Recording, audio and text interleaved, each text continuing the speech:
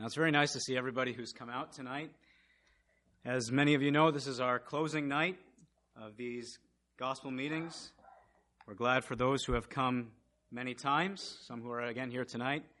And believe it or not, although it's the closing night, there's some here for the very first time.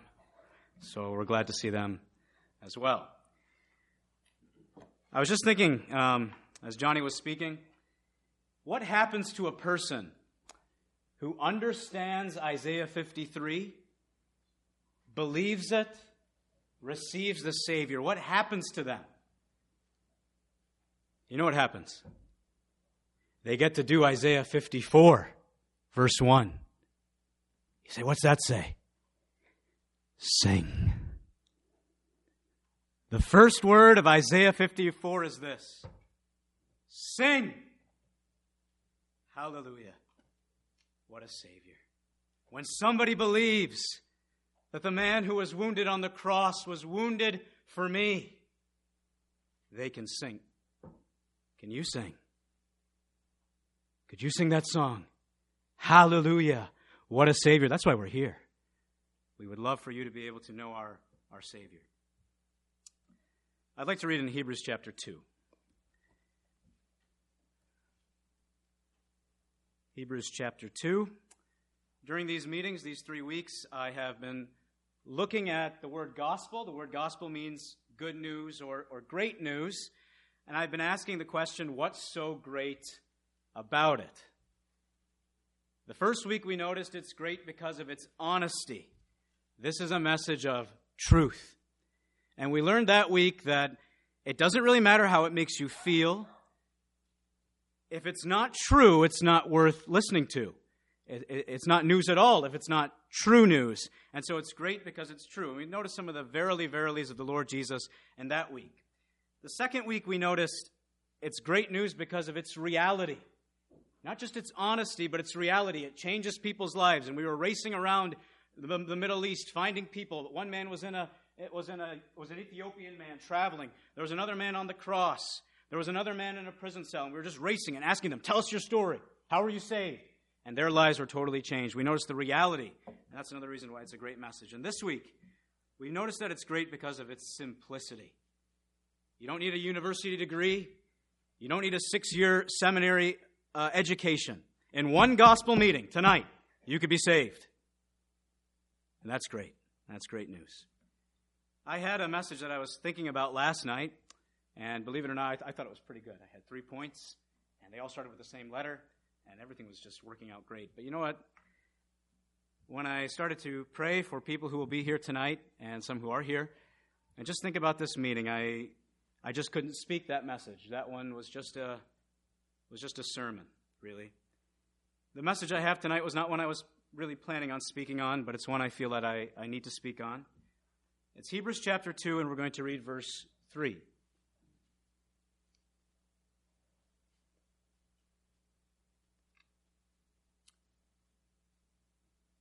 How shall we escape if we neglect so great salvation, which at the first began to be spoken by the Lord and was confirmed unto us by them that heard him? Just that first phrase we'll read again. How shall we escape if we neglect so great salvation? We have noticed what makes salvation so great. And yet there is the great danger of missing it. That's what this verse has said. As Johnny has been speaking on Isaiah 53, and as I've been trying to speak from other verses in the Bible, we have been emphasizing how salvation can be yours, how you can receive it. What this verse is telling us is how you can miss it. Neglect.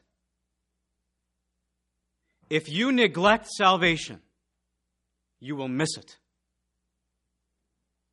And that's why the verse says, how can we escape if we neglect so great a salvation? I would just like to start where my brother has ended. And I would like to talk about how great this salvation is. It's great because of who it's offered to. You know, there are messages, there's news, and there's invitations that are offered to a select group of people, a very specific group, sometimes based on their age, sometimes based on their race, sometimes based on how much money they have or what they do for work. But this is a salvation that is offered to the world. And that is why the verses here behind me and in many gospel halls like this proudly, if I can use it in that way, proudly advertise that we are preaching a message for the world.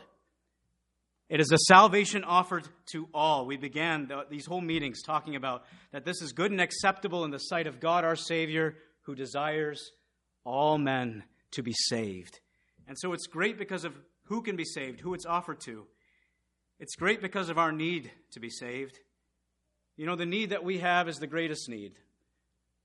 It is not a need of health or even maybe a relationship need that some people feel, or a need of acceptance or loneliness. This is the need, the most deep need that we have, the need of our sin and the need to have our sins forgiven. And it's a great salvation because it addresses the greatest need. The greatest need. It's great because to provide the salvation, it took the greatest cost. Did you listen to what Mr. Seed was saying? He poured out his soul unto death. What a cost. What a cost to provide salvation. It cost God his own Son. It cost his Son his life, his blood. The greatest cost. It's great because of the power to save. You know, this is the power of God himself. God who can save a person. God who, we were looking at one verse this week, or last week, a God who can take somebody who has dyed with red crimson garments and make them white as snow. A God who has power. Power unlike any power in this world. Power greater than the president. Power greater than any leader who has ever moved. The power of God. In fact, the Apostle Paul said this, I am not ashamed of the gospel, for it is the power of God unto salvation to everyone who believes. What power is in the gospel? And that's why it's a great salvation. Great because of its power. Great because of the result of those who are saved. When people are saved, and there's been somebody who has been saved even in these meetings. When people are saved, do you know what happens? Things change. There is a record of sin that once barred them between them and God, and it's gone. There was anxiety of facing death, and it's as far as suffering for sin, and it's gone. There is peace with God. Oh, there's great change when somebody is saved. But again, this week what we've been looking at is it's great because of how a person is saved. Very simply. God hasn't made it complicated. He hasn't asked you to take a journey to a faraway country. He hasn't asked you to go suffer somewhere. God has made the message so simple. Now, there's one thing we've noticed on each night of this week when it comes to the simplicity of the message, and I just want to go through each night and see if you can catch it. We notice that instead of us bearing the burden on Sunday, instead of us bearing the burden and laboring, he bore the burden and labored. And so he says, come to me. Instead of us suffering for sin, it says Christ also has once suffered for sin. The just for the unjust. Instead of us facing the judgment after death, it says that it's appointed unto man once to die, after this the judgment, but so Christ was once offered to bear the sins of many. Instead of us facing the wrath of God, John 3 says that he that believeth on the Son has everlasting life. Why? Because the wrath that was once over us fell on him. Instead of us trying to satisfy God, what we learned in 1 John chapter 2 is he is the satisfaction for our sins, and not for us, but for the sins of all the world. And last night we noticed this. Instead of us trying to construct with all our effort and all our skill a bridge to reach God, and it can never work. We can never work hard enough. Our hands are stained with sin. He constructed the bridge. He paid for it. And he says, I'm the way. Now, did you get it? Did you get what the simple message is of the gospel? He instead of us. The gospel comes down to a very simple word. Substitution. He instead of me. He suffers, not me. He's judged, not me. He dies, not me. Oh, how simple, simple substitution. And yet this verse says this.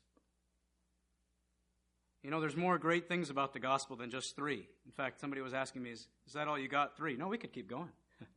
Listen, if there was only 3 good things about good news, I'm not sure how good it would be. No, we could keep going for a long time. But one of the great things about it is it's great because of its opportunity. And that's what we've read here. Salvation is not just some experience. In fact, Johnny has been bringing before us very vividly that salvation actually is a person. It's a person that somebody receives when they are saved. That's why that old man, when he lifted up Jesus in the temple, he says, "Now I can depart in peace. My eyes have seen your salvation." And he wasn't looking at church membership, and he wasn't looking at even a verse in the Bible. He was looking at Christ. Salvation is a person. But salvation and the opportunity to receive it is passing. It is an opportunity. And one of the tragic things that this verse tells us is that the opportunity could be missed.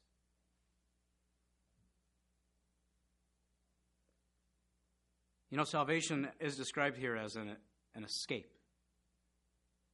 Sometimes we think about it as something that will make us a better person, and it will make you a new person. Sometimes we think about it as something that will clear our debts and give us peace, and it will. But salvation is somebody who is heading down to hell, escaping, free. Salvation is somebody, you know, the word salvate or the word saved, rescued. We use that when somebody's in a burning building. And they're rescued from what? The building? No, nothing's wrong with the building except the fact that it's on fire. They're rescued from the fire.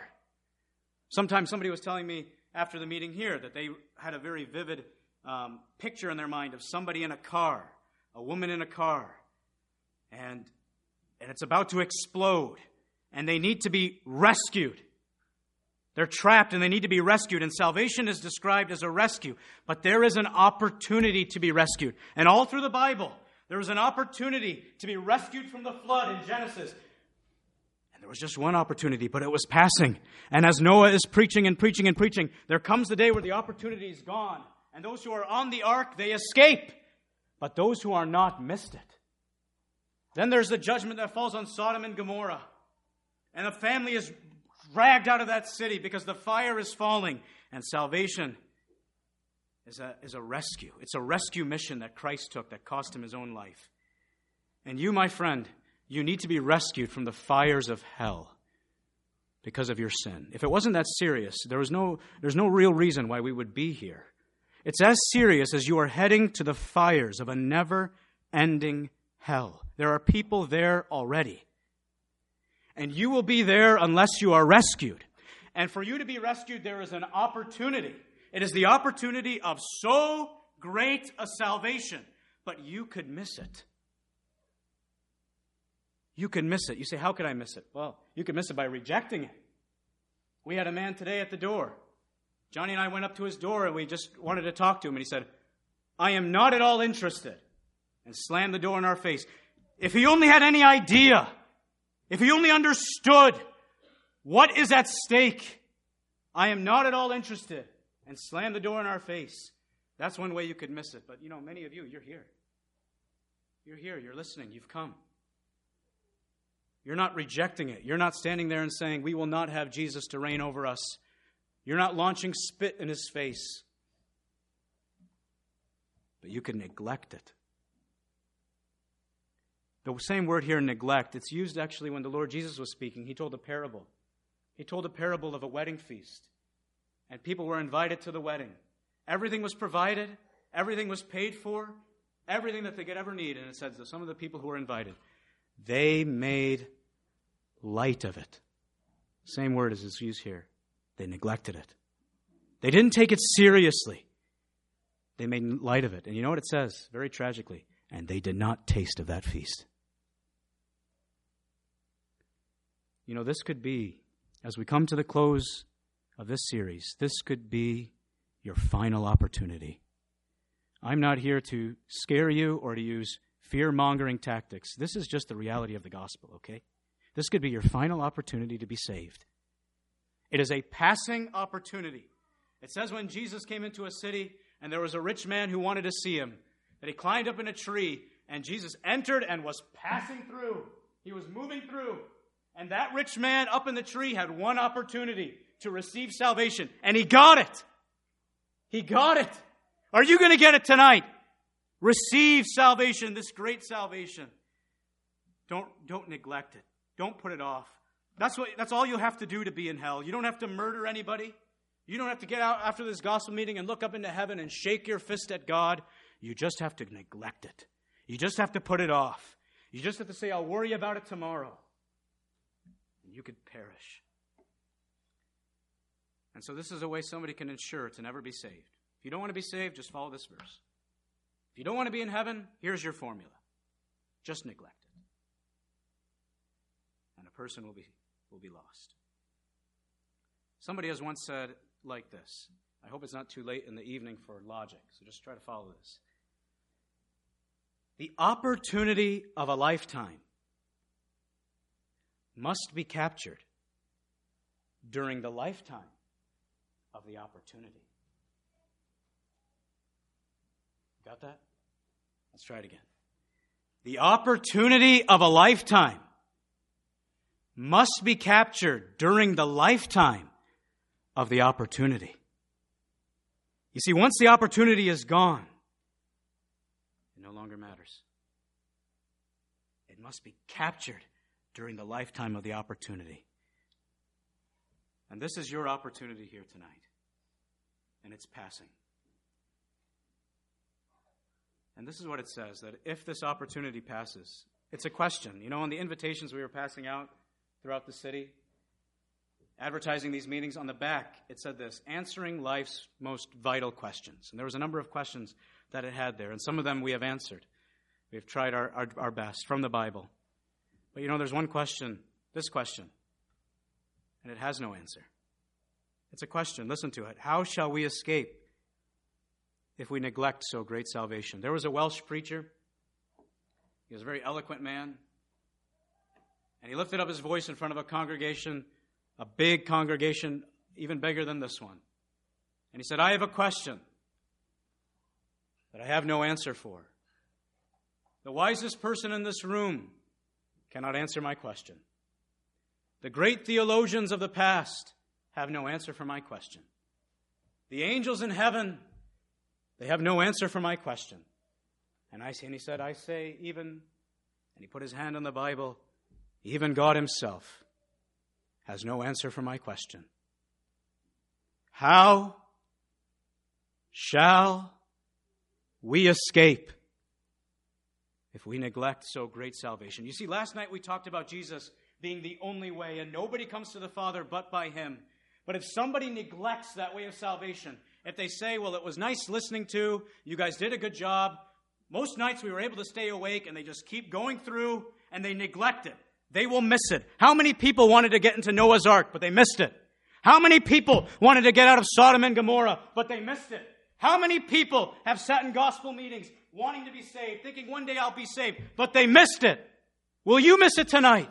Will you miss God's great salvation? Johnny last night reminded us of those precious words, it is finished.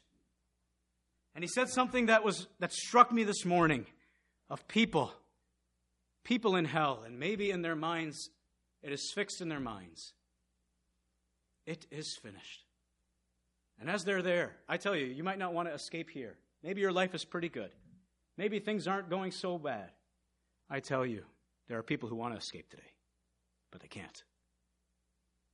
There are people who would love to escape for just 1 hour, even if in that hour they had to suffer in a concentration camp. If they have to suffer in a cancer ward under intense treatment, they would long to escape, and they would long to escape hell, but they can't. There's no escape. Is it possible that in the minds of people, these words are going in their mind? So great salvation. So great salvation. Is it possible that a rich man, as far as I can tell in the Bible, he seemed to be a very good man. He seemed to be a friendly neighbor. He even let a beggar sit in his driveway. Is it possible that just by investing in this world, not really worrying about what's important, is it possible that he's there in hell saying, so great salvation, it could have been mine, but it's not. And he begs God, send somebody to warn my family. Send them. So great salvation, it could be missed, my friend. You could miss it. You know, there's people and they worry about neglecting things that really don't matter. They plant a garden, and it's time to harvest their garden, and they worry about getting it. You know, my wife is like that. We were here in meetings, and we're here for these weeks, and she says, my garden, there's things coming in my garden. We got to go back on the weekend and harvest it. And so we did. We went back on the weekend and grabbed a few tomatoes. And people worry about their garden. And Johnny and I, when we go out, people are always mowing their lawns here in Livonia. It seems to be a hobby. And they're going all the way around. It seems every day somebody's mowing their lawn, sometimes the same person. And they worry about their grass, and they worry about their flowers, and they worry about their garden. People are concerned about their health and how they look and their appearance.